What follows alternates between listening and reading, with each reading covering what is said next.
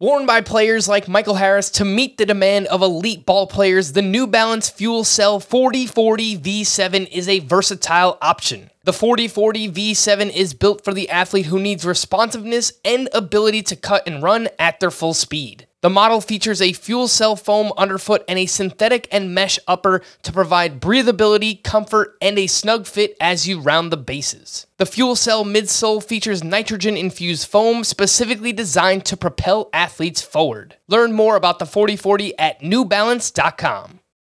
Welcome to the Fantasy Baseball Today podcast from CBS Sports. High drive, center field, hit the wall, grand slam. This is magnificent. Got a fantasy question? Email fantasybaseball@cbsi.com. Get ready to win your league. Where fantasy becomes reality. Now here's Frank, Scott, Chris, and Adam. Brady Singer stinks, Nick Pivetta is back, and are we drafting Freddie Freeman ahead of Cody Bellinger in 2021? Welcome to Fantasy Baseball Today. Frankie Stamps and Scotty Dubs here on a Wednesday, September 23rd. Got a fun show planned for you guys, but first and foremost, and girls out there that are listening, congrats, Scott, on the Braves clinching the National League East. You know, I saw some amazing trivia on twitter.com today. I believe this comes from the Braves' current beat writer for the Atlanta Journal-Constitution, a young fella by the name of Gabe Burns.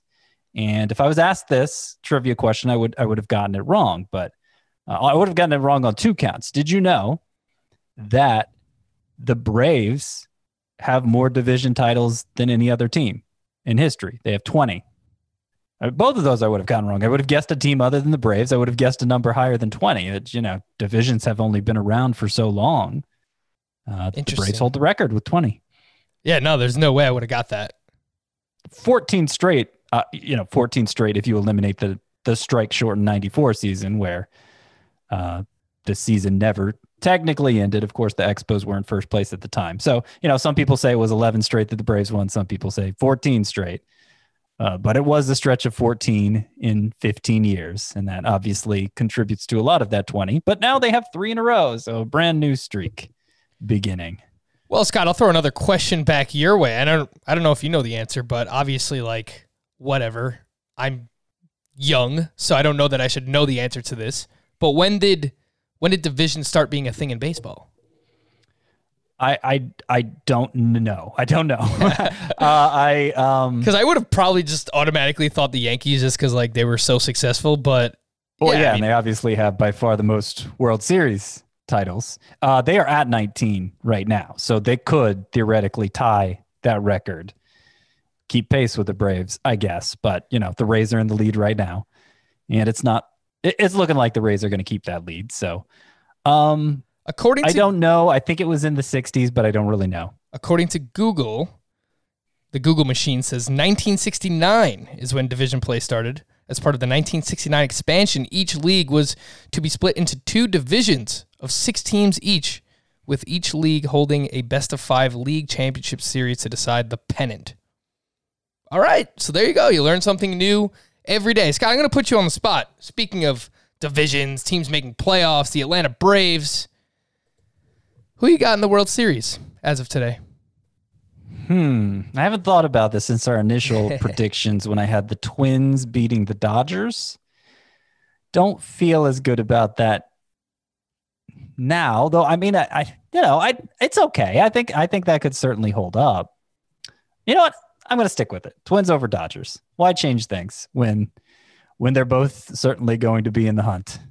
I believe I had the Astros and the Dodgers before the season started. I got to fact check that and make sure. But yeah, I don't feel great about Houston. I'm going to do the old switcheroo. Pitching wins in the postseason, their lineup is not great, but that pitching, Cleveland. I'm going to say Cleveland. I'm going to say Cleveland and the Dodgers. And I think the Padres and the Reds are very sneaky as well in the National League. So I mean the Indians lineup isn't great, but Jose Ramirez is making a pretty strong push here for AL MVP to close out the season. I believe he leads in WAR now. He leads the league in WAR, the AL. So, lately that award's been going to the WAR leader. So that's interesting. Really sheds some light on just how big of a season he's had from fantasy perspective too, because stolen bases, I doubt they contribute much to that high WAR. And obviously they're very valuable in categories leagues. I mean, they're valuable in points leagues too. And Ramirez has provided plenty of those on top of everything else. Little actual baseball talk. We don't do that enough probably here on Fantasy Baseball Today. Speaking of today, on the show, 2020 lessons learned, some 2021 early round chatter. I mentioned Freddie Freeman. Should he go ahead of Bellinger? Talk about that a little bit. Whoa there! Some Tuesday surprises, and then Team Name Wednesday, because I said I was going to do Team Name Tuesday yesterday, and somehow I forgot it. So, boom. Hey, Scott, what do you call Brady Singer in a public place? Brady Singer in a public place? I don't know. The Masked Singer. Oh, my goodness gracious. No chance that I came up with that joke on my own. It was sent in from Mark in Kansas City. He emailed that in fantasybaseball@cbsi.com. So thank you for that. And he is potentially both of our, oh my goodness gracious, players of the night. But Brady Singer going up against the Cardinals, his first of 2 starts in the final week of the season. And it seems to have been a theme the past couple of weeks where pitchers just letting you down at the wrong possible time. Maybe it's our own fault for trusting Brady Singer at this time of year, but only lasted 3 innings, 3 hits, 3 earned, 5 walks. Ay, Scott. Brady Singer, what happened here? I'll get into Brady Singer, but I'm trying to understand the joke.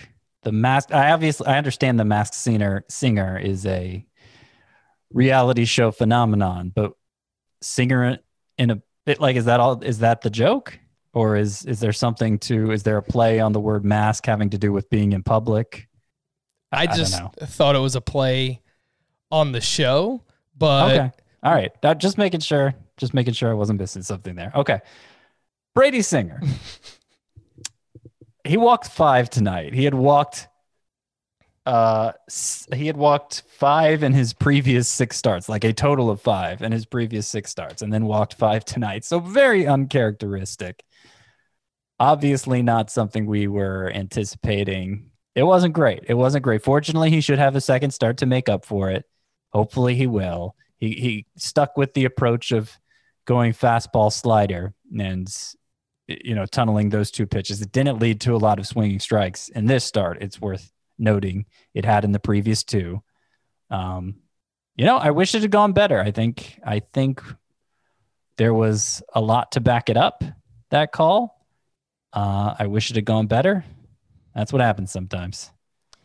Yeah, sometimes that is how it unfolds, unfortunately. That's how the cookie crumbles. That is how the cookie crumbles for Brady Singer, and hopefully it does not crumble your fantasy seasons. I did want to highlight someone who performed well against Brady Singer in this start was Dylan Carlson. He had 3 hits. He finished a home run short of the cycle, and he now has 6 hits in 5 games since being recalled by the Cardinals. So, all right, a little, let's finish strong here, Dylan Carlson. Give us something to be excited about heading into the 2021 season. But, all right, I'm kind of interested. Scott, is there anyone else you wanted to highlight outside of Brady Singer for your Tuesday standout? Yeah. Let's highlight Nick Pivetta. Oh, yeah. Obviously not going to get much use out of him this season, but based on the way his first start went with the Red Sox, they had kind of kept him on ice since acquiring him from the Phillies. Pivetta, for those who don't remember, heading into last year, I think 2019, he was one of the most hyped pitchers in the fantasy baseball world, right up there with Shane Bieber. Actually, I feel like they were kind of competing for everybody's favorite breakout candidate at starting pitcher.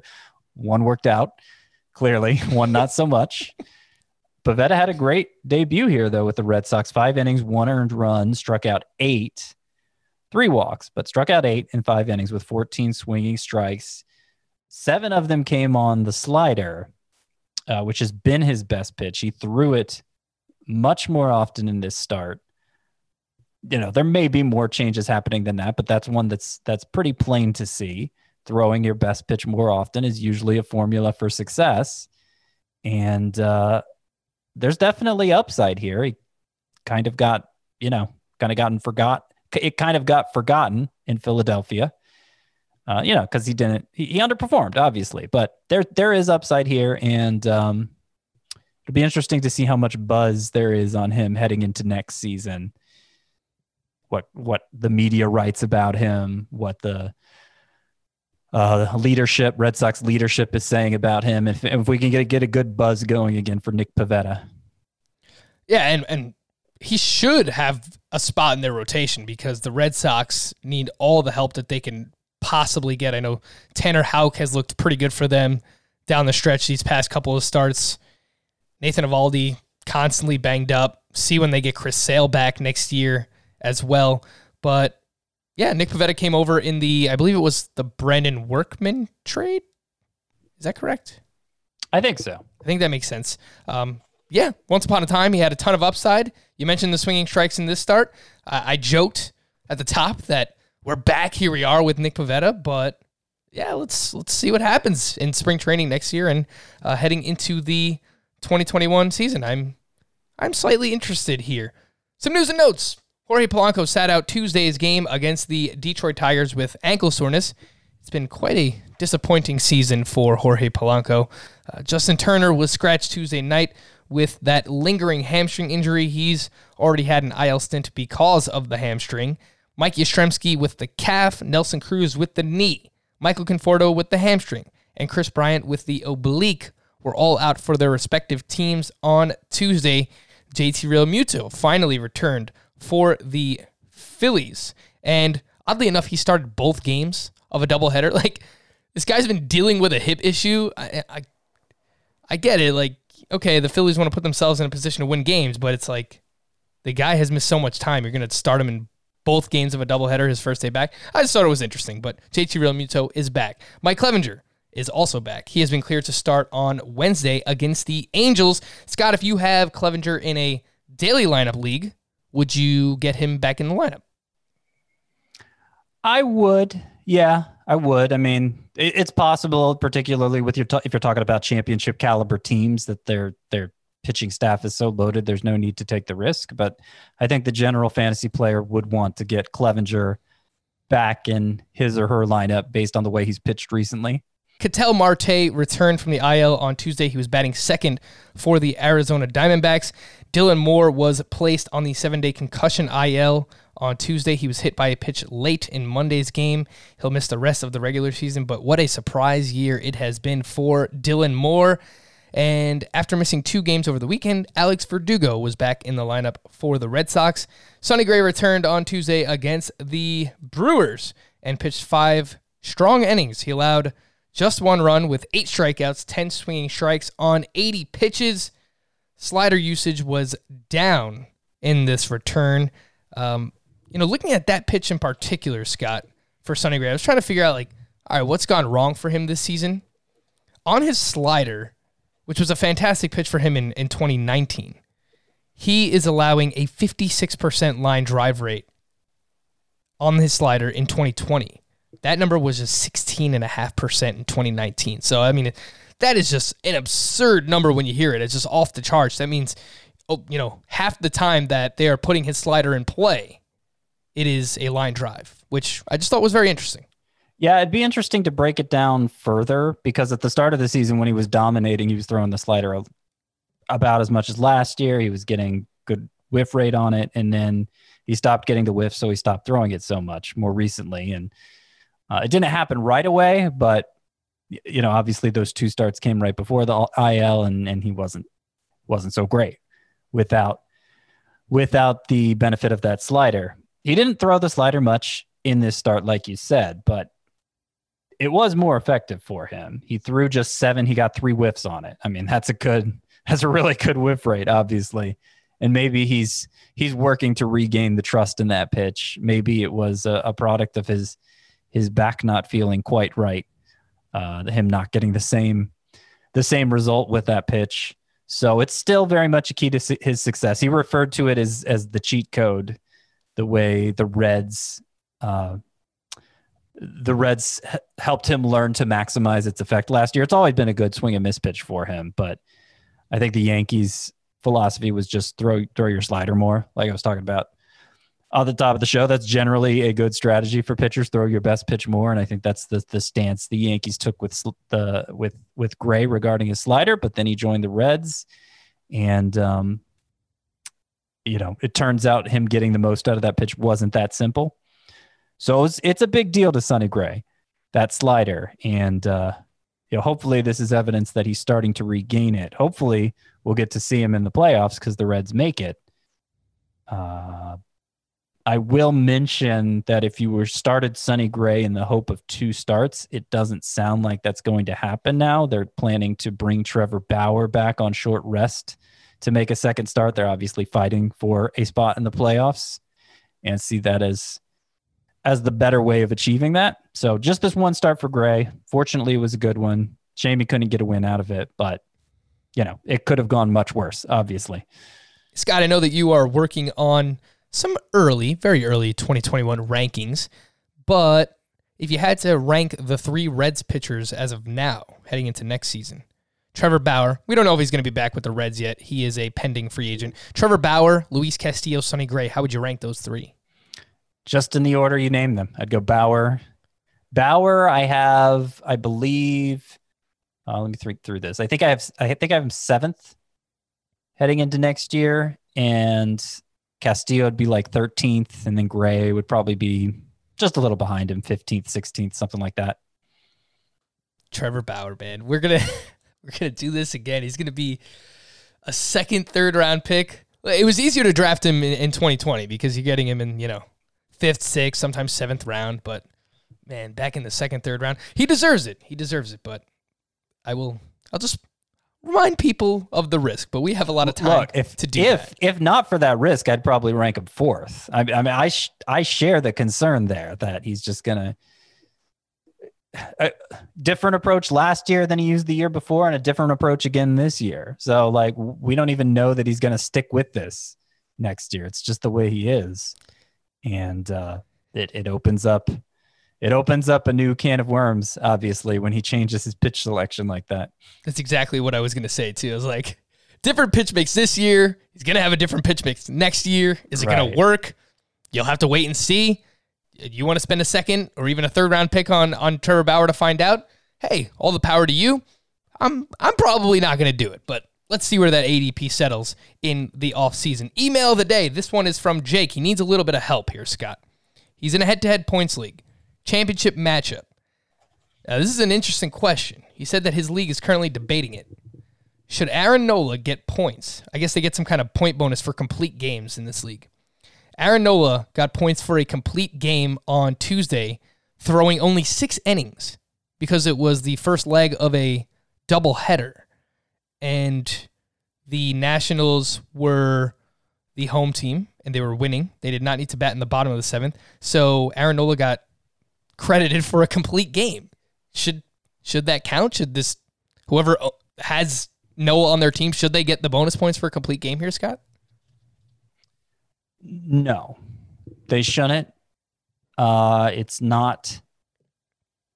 I don't think it's officially considered a complete game by Major League Baseball. I don't think so.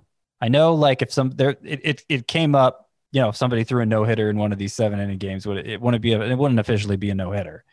So I assumed the same went for a complete game. Colloquially, we might call it a complete game, but it wasn't officially.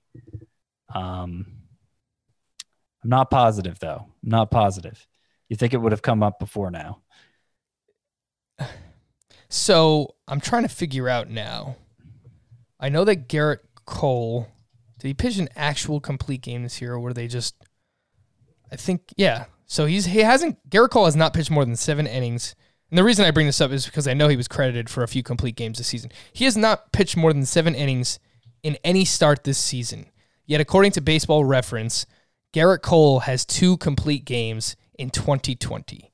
So while I think this is very frustrating, and I understand if I was going up against Aaron Nola and he just pitched not great for 6 innings and got credited for a complete game, I would be frustrated.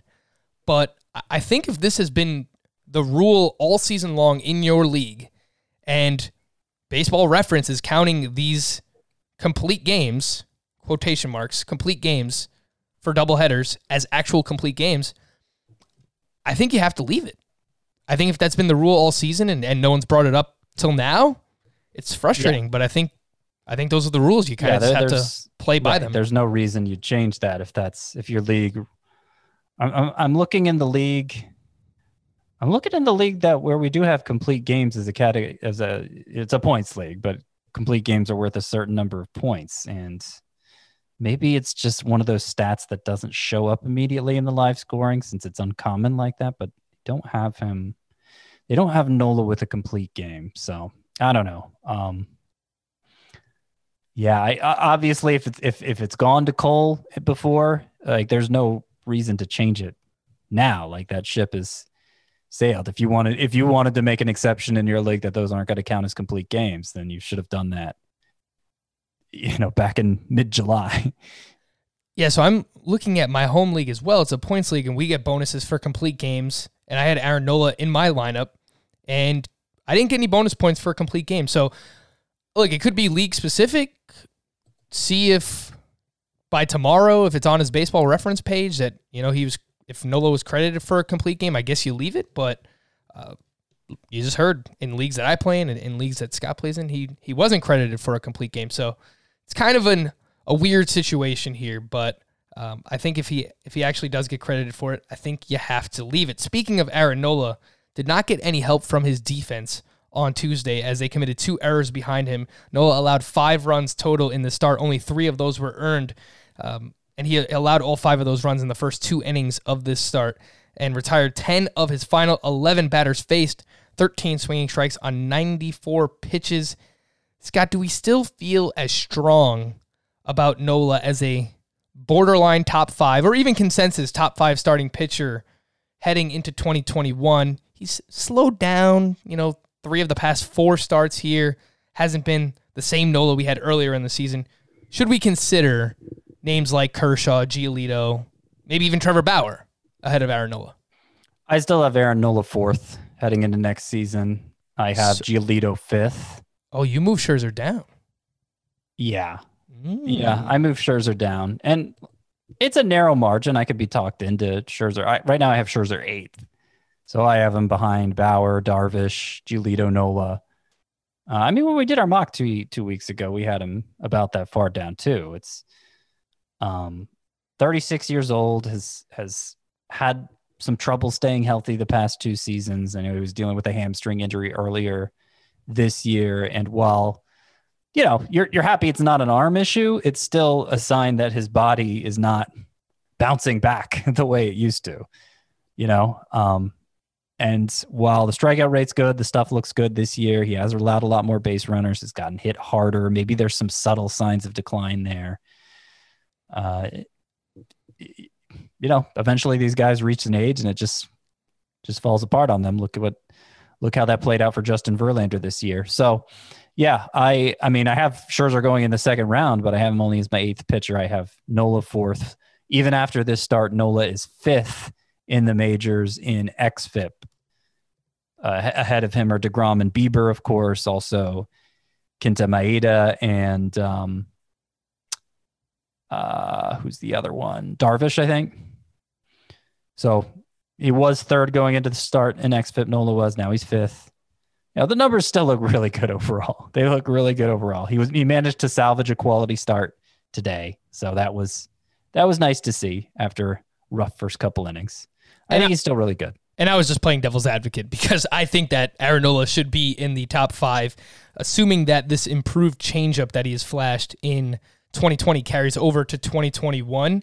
I absolutely think that he deserves it. He's using this changeup nearly 28% of the time this season.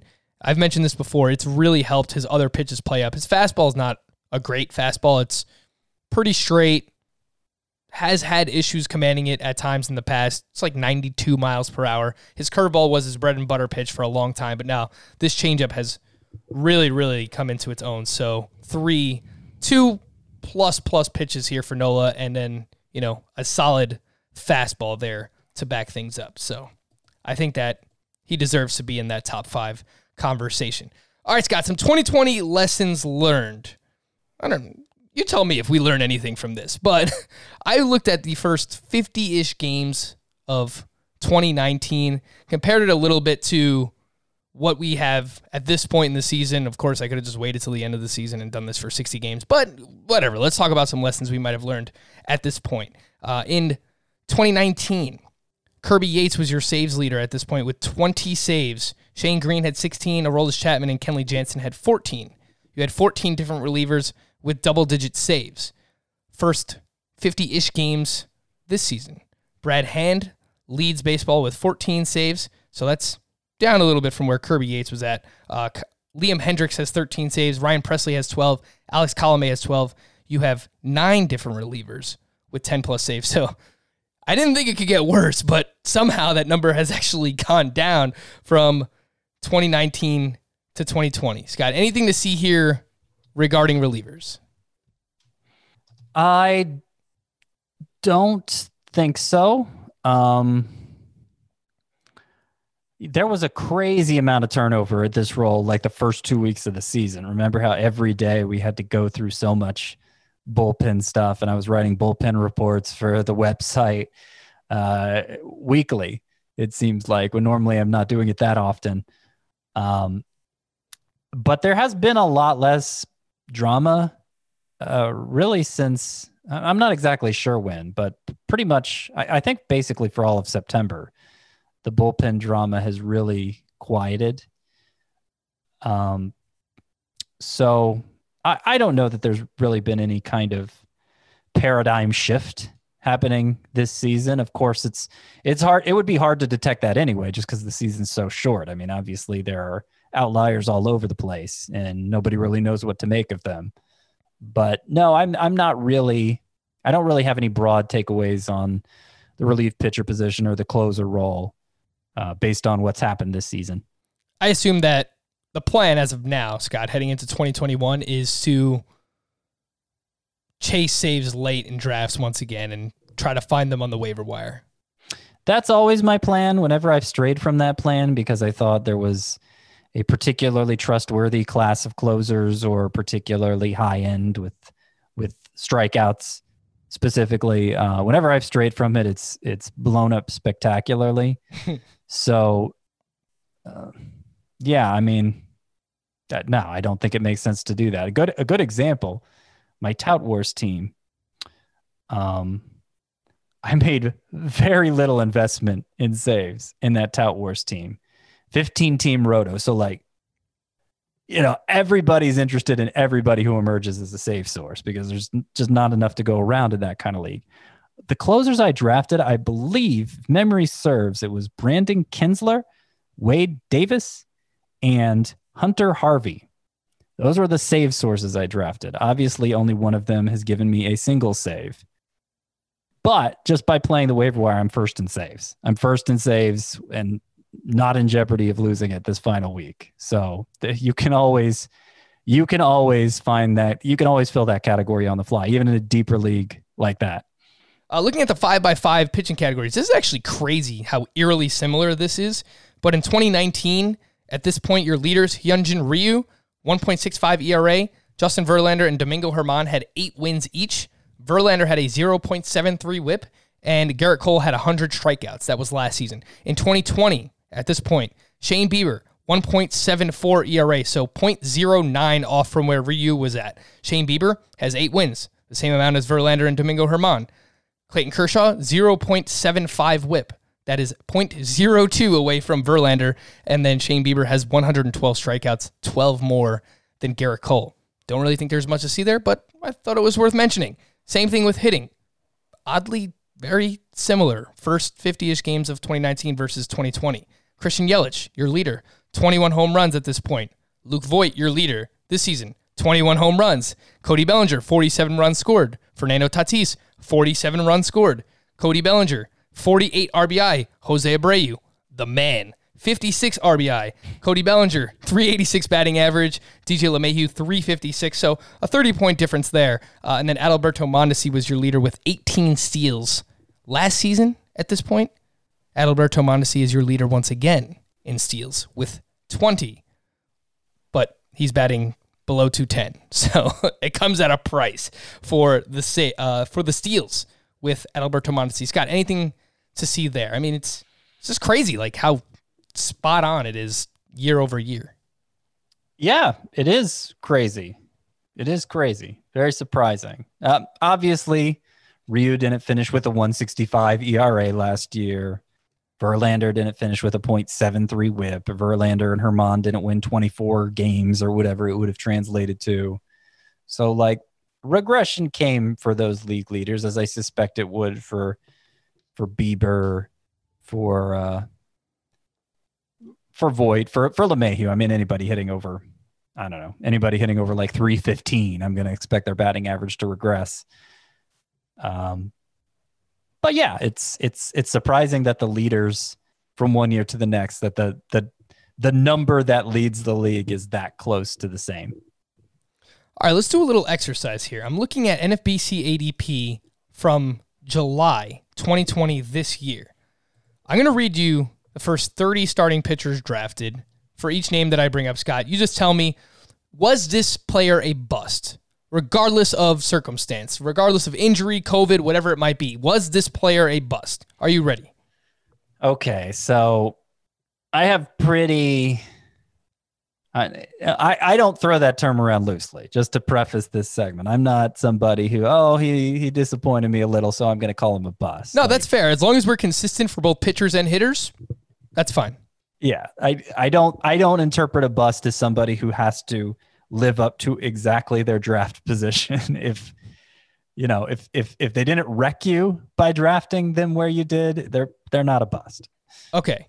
Garrett Cole. Not a bust. Jacob deGrom. Oh, come on. Not a bust. Justin Verlander, bust. Yes. Max Scherzer. That's an interesting one.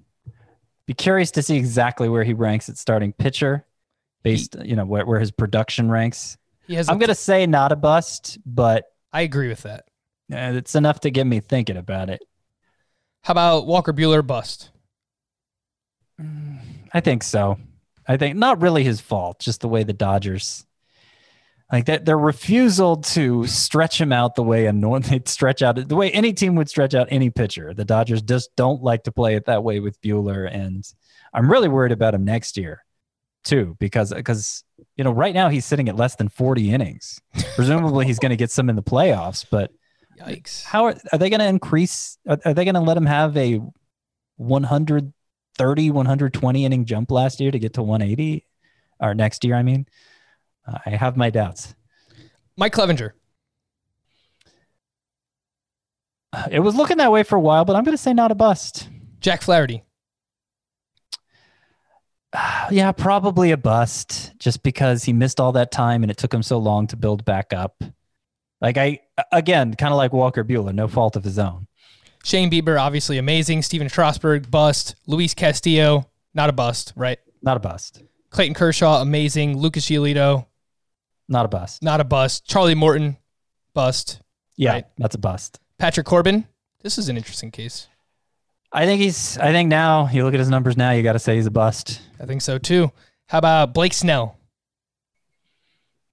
I want to go well, where was he drafted exactly? I know I had him. His ADP was 46, so he was a borderline 4th, 5th round pick. I don't think that he is a bust. Maybe in a points league. I certainly feel worse about him now than I did coming into the season, which is saying something because I had him on my bust list. He hasn't had a 6-inning start all season. I mean, the skills are still there. He had 22 whiffs in his 5 2/3 innings today. But yeah, that's a real concern. It's hard to be a frontline pitcher if you're never going to be in position for a quality start, or at least very rarely.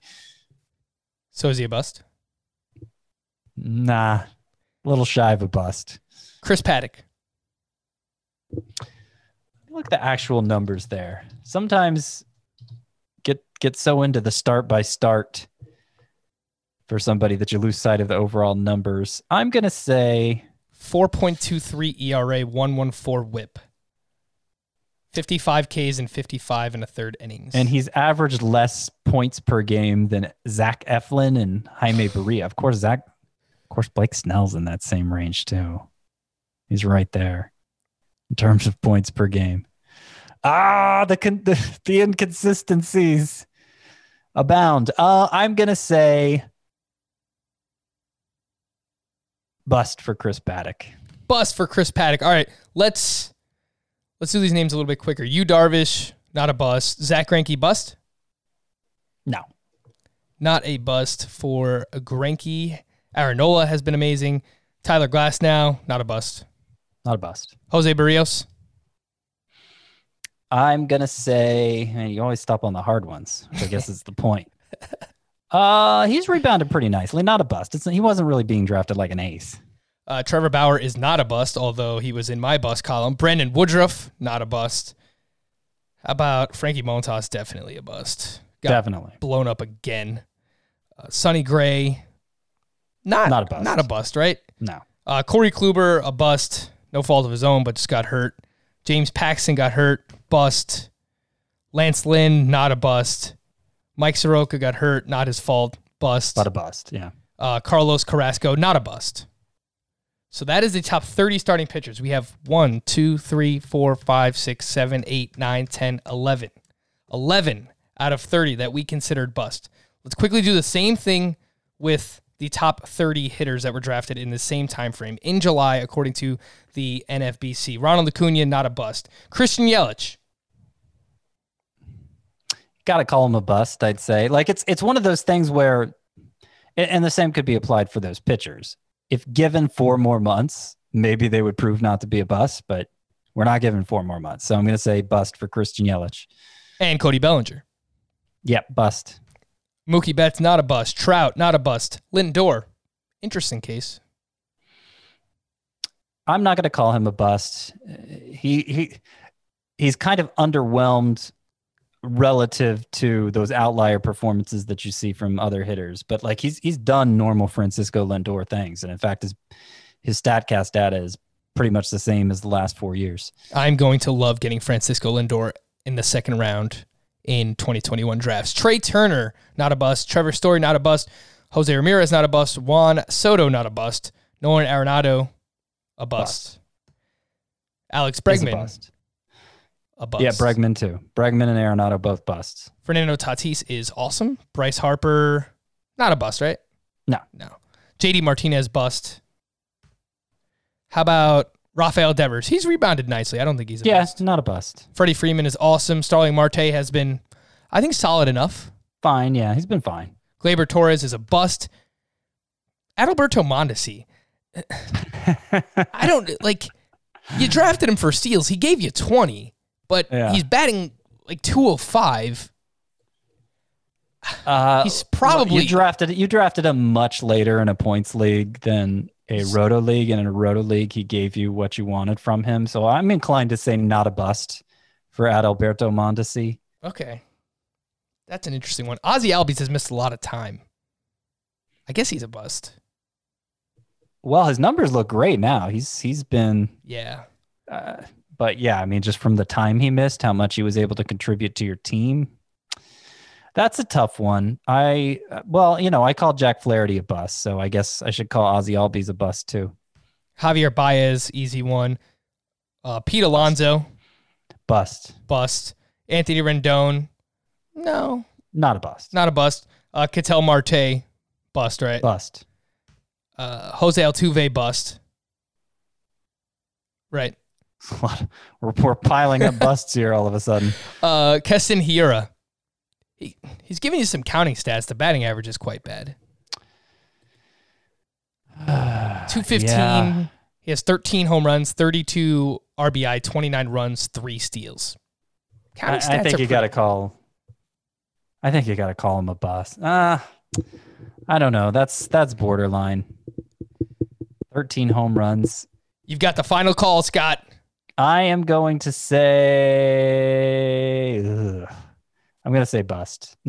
How about Jonathan VR? I could debate that forever. Oh, VR is definitely a bust. He does have 12 steals, which is what you drafted him for. but he has 13. but he has 13 runs scored. He got traded and he doesn't play that much anymore.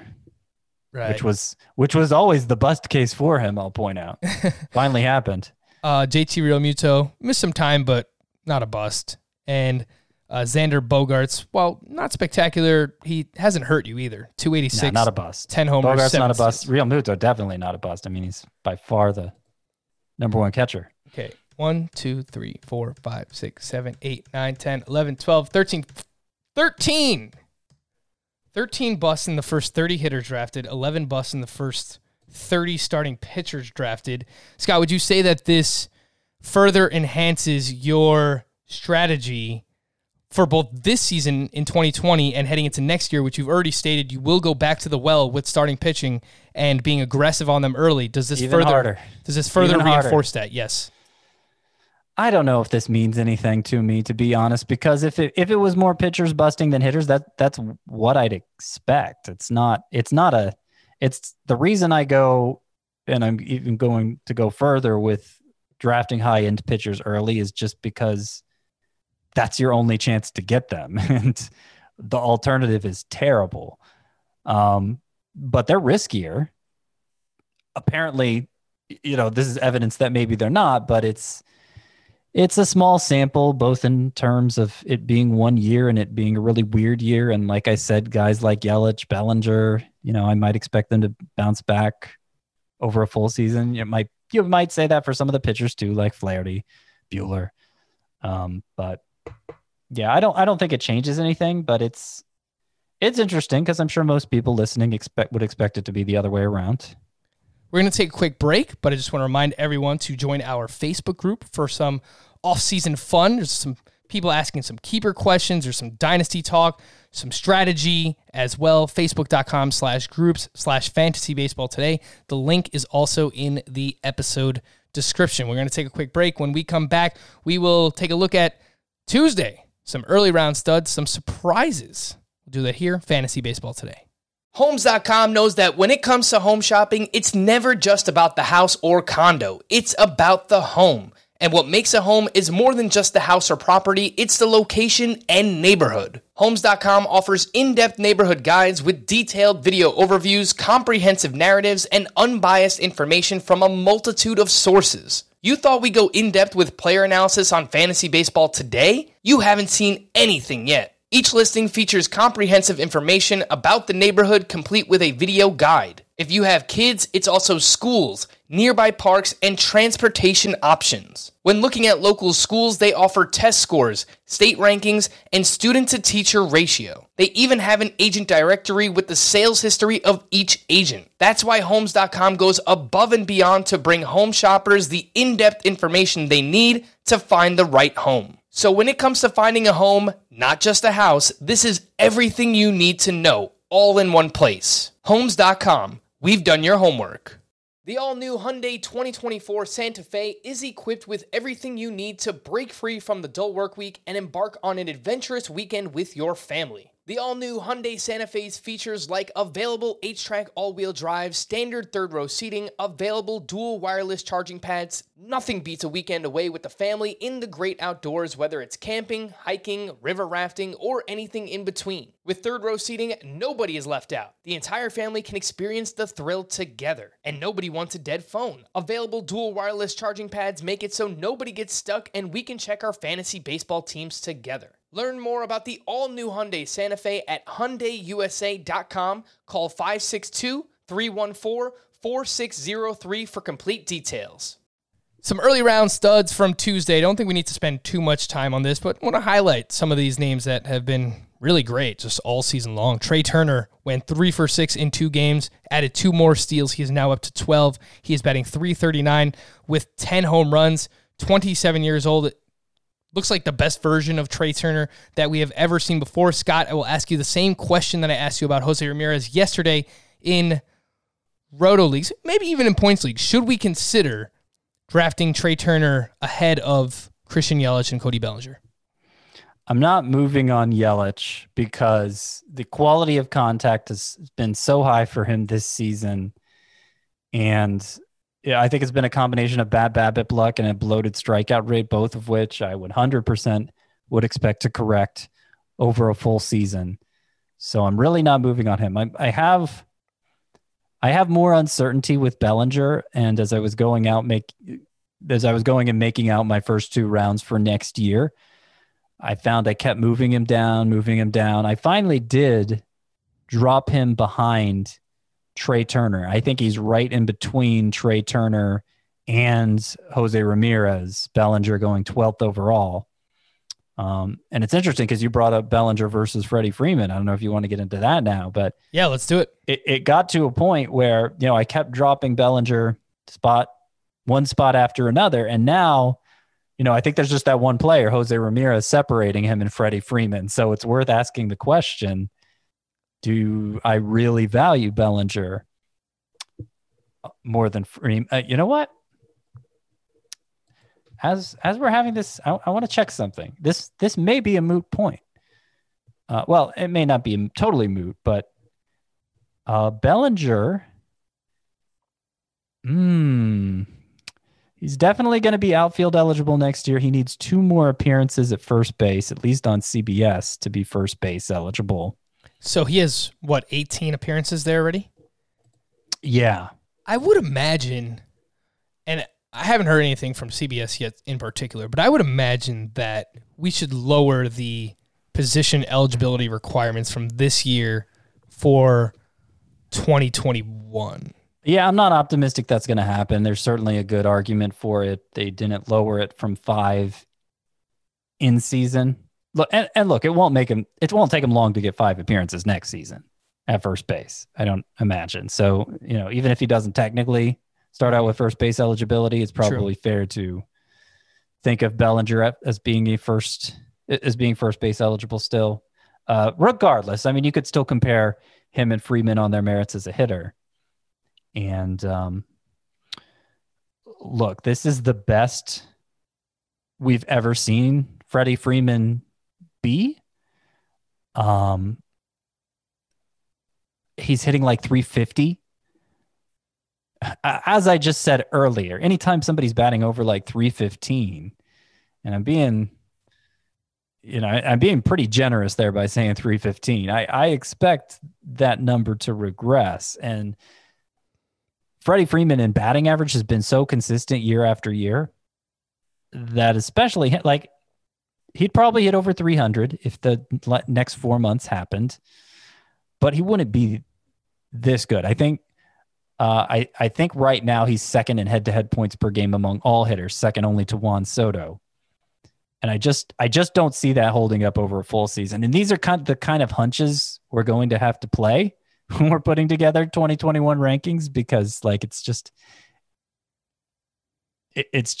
it's really unfair to assess players on just 2 months of data, because they can get warped in this way. But I feel like Freddie Freeman's numbers are warped by the small sample, just judging by his track record. You look at the StatCast data, it backs him up, but I feel like that's warped. That I think, as closely as I've paid attention to it over these 2 months, it's become crystal clear to me that is as much symptomatic as causal, maybe even more so. Like a player, and that's what it's meant to be too, by the way. That's been brought up by countless emailers. I feel like I'm rambling at this point, but the point is, I don't think Freddie Freeman is going to be as good in 2021 as his 2020 numbers are, and I will still bank on Bellinger finishing ahead of him. What came first, the chicken or the egg? StatCast numbers or real-life numbers? Either way, it doesn't matter for Freddie Freeman, because they are all awesome. His real-life numbers and his StatCast numbers. It was just something I was thinking about today. I think it comes down to what kind of drafter you are. If you, in your early rounds, want safety, I think Freddie Freeman is the way to go. If you want to swing for, who in this early second round range has the ability to finish as the number 1 player in fantasy, then I think Cody Bellinger is your call. But I think it comes down to what kind of drafter you are, because this is now 2 of the past 3 seasons where Cody Bellinger has not looked all that great, and they are sandwiched around an MVP season where he was phenomenal. So take your pick. But as of now, I am leaning with Freddie Freeman. Juan Soto had really a season is the thing. Yeah. You're not going to talk me out of it. At least not today, Scott. I'm leaning with Freddie Freeman. Juan Soto had the search for a home run and stolen base combination continues. Someone sent this in. Actually, Charlie is his name. He submitted this as an alternative for sweet and savory. Juan Soto had a schmoke and a pancake. Shout out to Austin Powers, gold member. In Game 2, he had his 12th home run and his 5th steal of the season. Juan Soto's a mid-first round pick. I don't think there's anything to see there. For the Yankees, I will spare everyone my yelling Bronx Bombers into the microphone, but they did put up 12 runs. Aaron Judge, Hicks, Gleyber Torres, Gio Urshela, Kyle Higashioka all had multiple hits on Tuesday, but the story of the game was the continued excellence of Garrett Cole. 7 innings of 1-run ball, 0 walks, 7 strikeouts, 14 swinging strikes on 108 pitches. We mentioned that he got off to a slow start last season. That seemed to be the case this year as well. Over his last 4 starts, he has lowered his ERA from 3.91 to 2.84. Why? Kyle Higashioka has been his personal catcher for all 4 of those starts. So I don't know how much that actually matters, but I'm kind of starting to think that it does, considering that Gary Sanchez is not known as a great catcher, Scott. Yeah, his ERA was higher through, I think, the same number of starts with the Astros. It was much higher. I mean, the ERA looks good now. I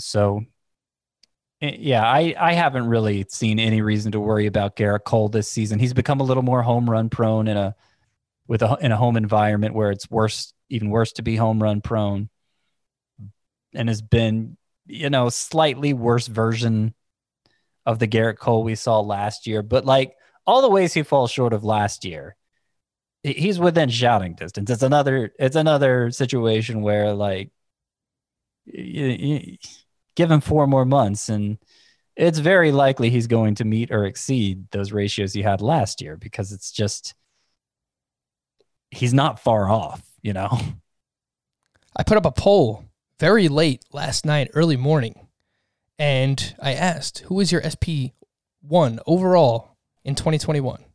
The options were Shane Bieber, Jacob deGrom, Garrett Cole, and other. Would you like to guess who won and with how much % of the vote, Scott? Unless you voted and you already know the answer.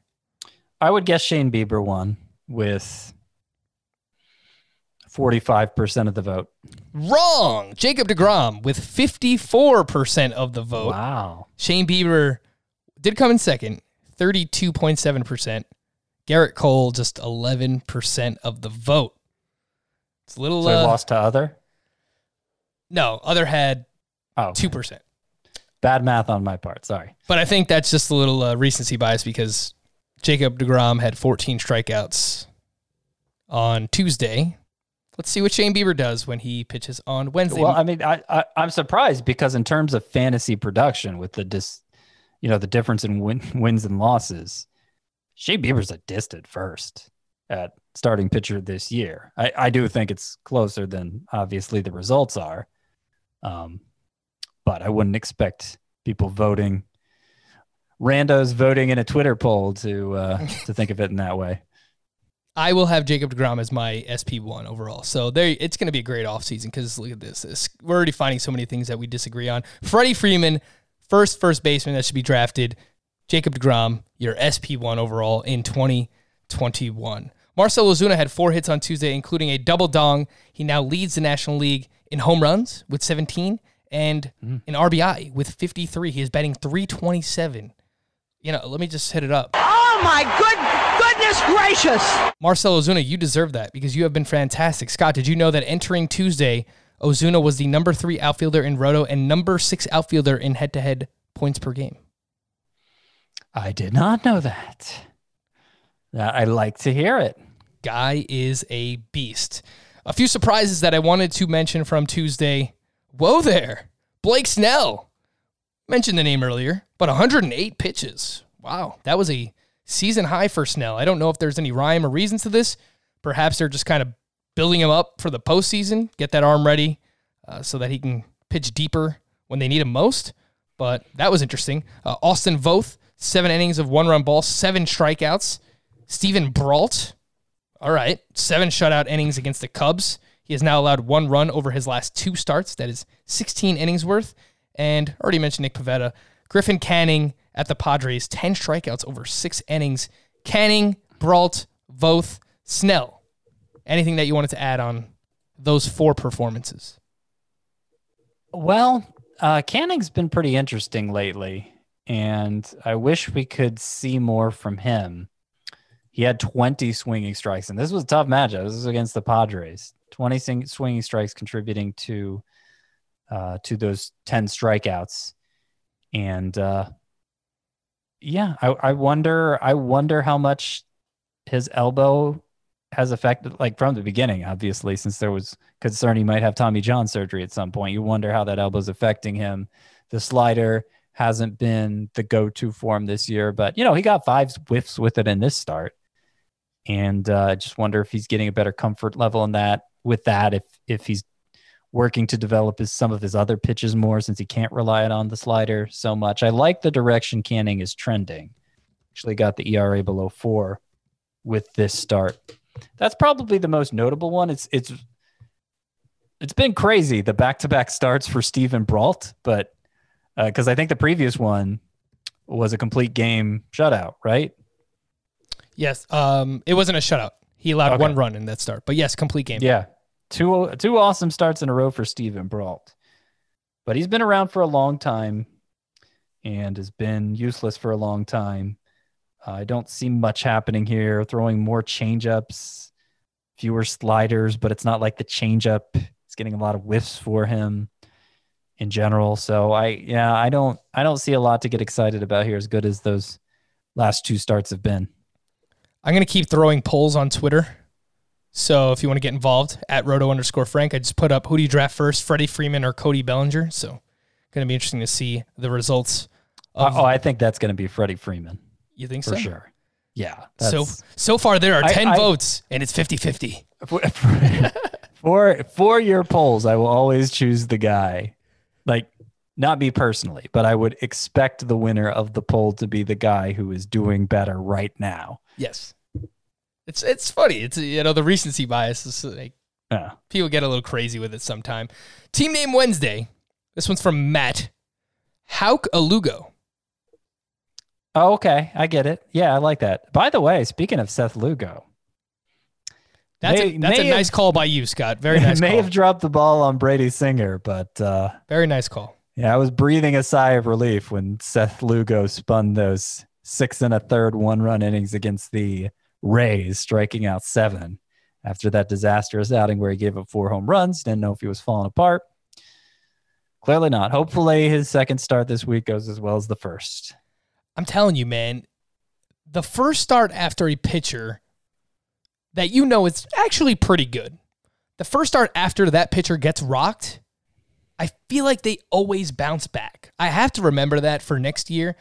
Maybe I'll find a way to do some research on it in the offseason, but that happens way too often where a pitcher gets rocked, first start back, they bounce back. There's got to be something there. I mean, Austin Nola didn't exactly bounce back, right? It was okay. He had a quality start. His defense kind of messed him up. I'm sure we could come up with countless exceptions, but I just wonder if that's a confirmation bias thing you got going on there, Frankie boy. Yeah. It might be like the contract year debate as well. It's like we only highlight the people who have great years in their contract years. Do we ever remember the people who have bad contract years? Yeah. So, all right, we'll see. This one's from Chris.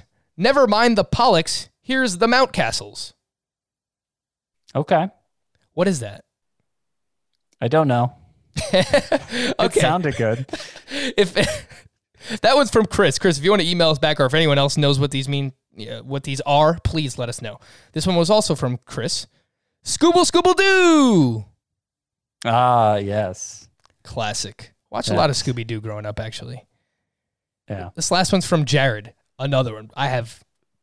Please, someone inform me. There's a million names in this one, too. Ryu Nola U, Canna Betts Turner is the Bohm. I don't even know if I'm reading it right. Ryu Nola U, Canna Betts Turner is the Bohm.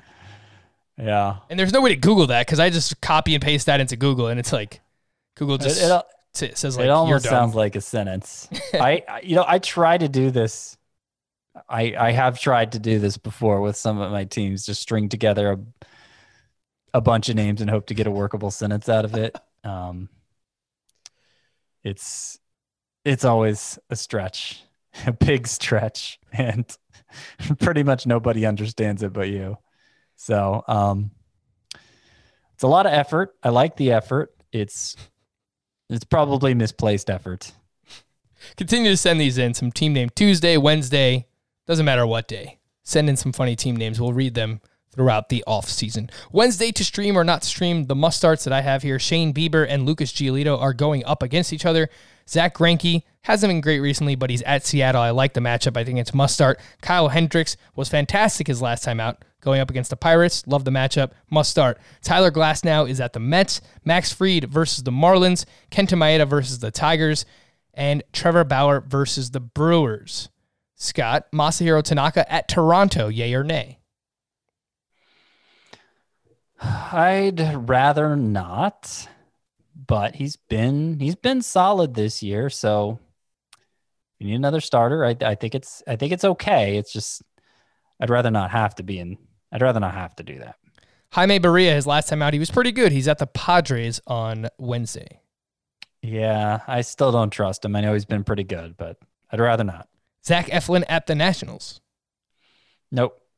Eric Fedde versus the Phillies. No. Alex Young versus the Rangers. No way. Sixto Sanchez at the Braves. I actually think I'd do that. I trust the pitcher that much. And he was great in his first outing against the Braves. He's only had one bad start. It was his most recent one. The old Frank Stanfill theory. It's been put to the test so many times. Yeah, I'd go Sixto Sanchez. I would. Let's go, Sixto. Make me look smart. Something I have never said before in my life. Dean Kramer at the Red Sox. It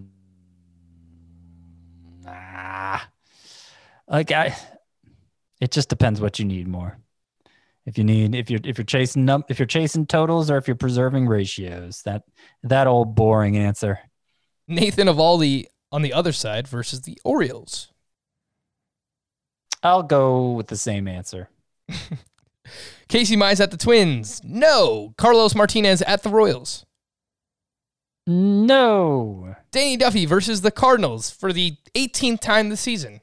I feel like he's been hanging by, he's been on the verge of disaster for a long time. It finally happened last time out. Let's avoid Danny Duffy. Sean Manaea at the Dodgers. Not with that matchup. No. You want to do it? Yeah. Want to do it? He's been so good, man. I think his last time he was out in Coors Field and he was good there too. Yeah, well. Rockies are pretty bad. I'm going to give you the Scott White answer. Depends what you need. If you're chasing totals or that's the smart answer. That is the Frank. I second that. Last but not least, Julio Urias versus the A's. Depends what you need. I'd lean yes on Urias. But there are some instances where I might say no. Alrighty. He is Scott White. I am Frank Stanfill. Thank you all for listening and watching Fantasy Baseball today on our YouTube channel. We'll be back again tomorrow. Bye-bye.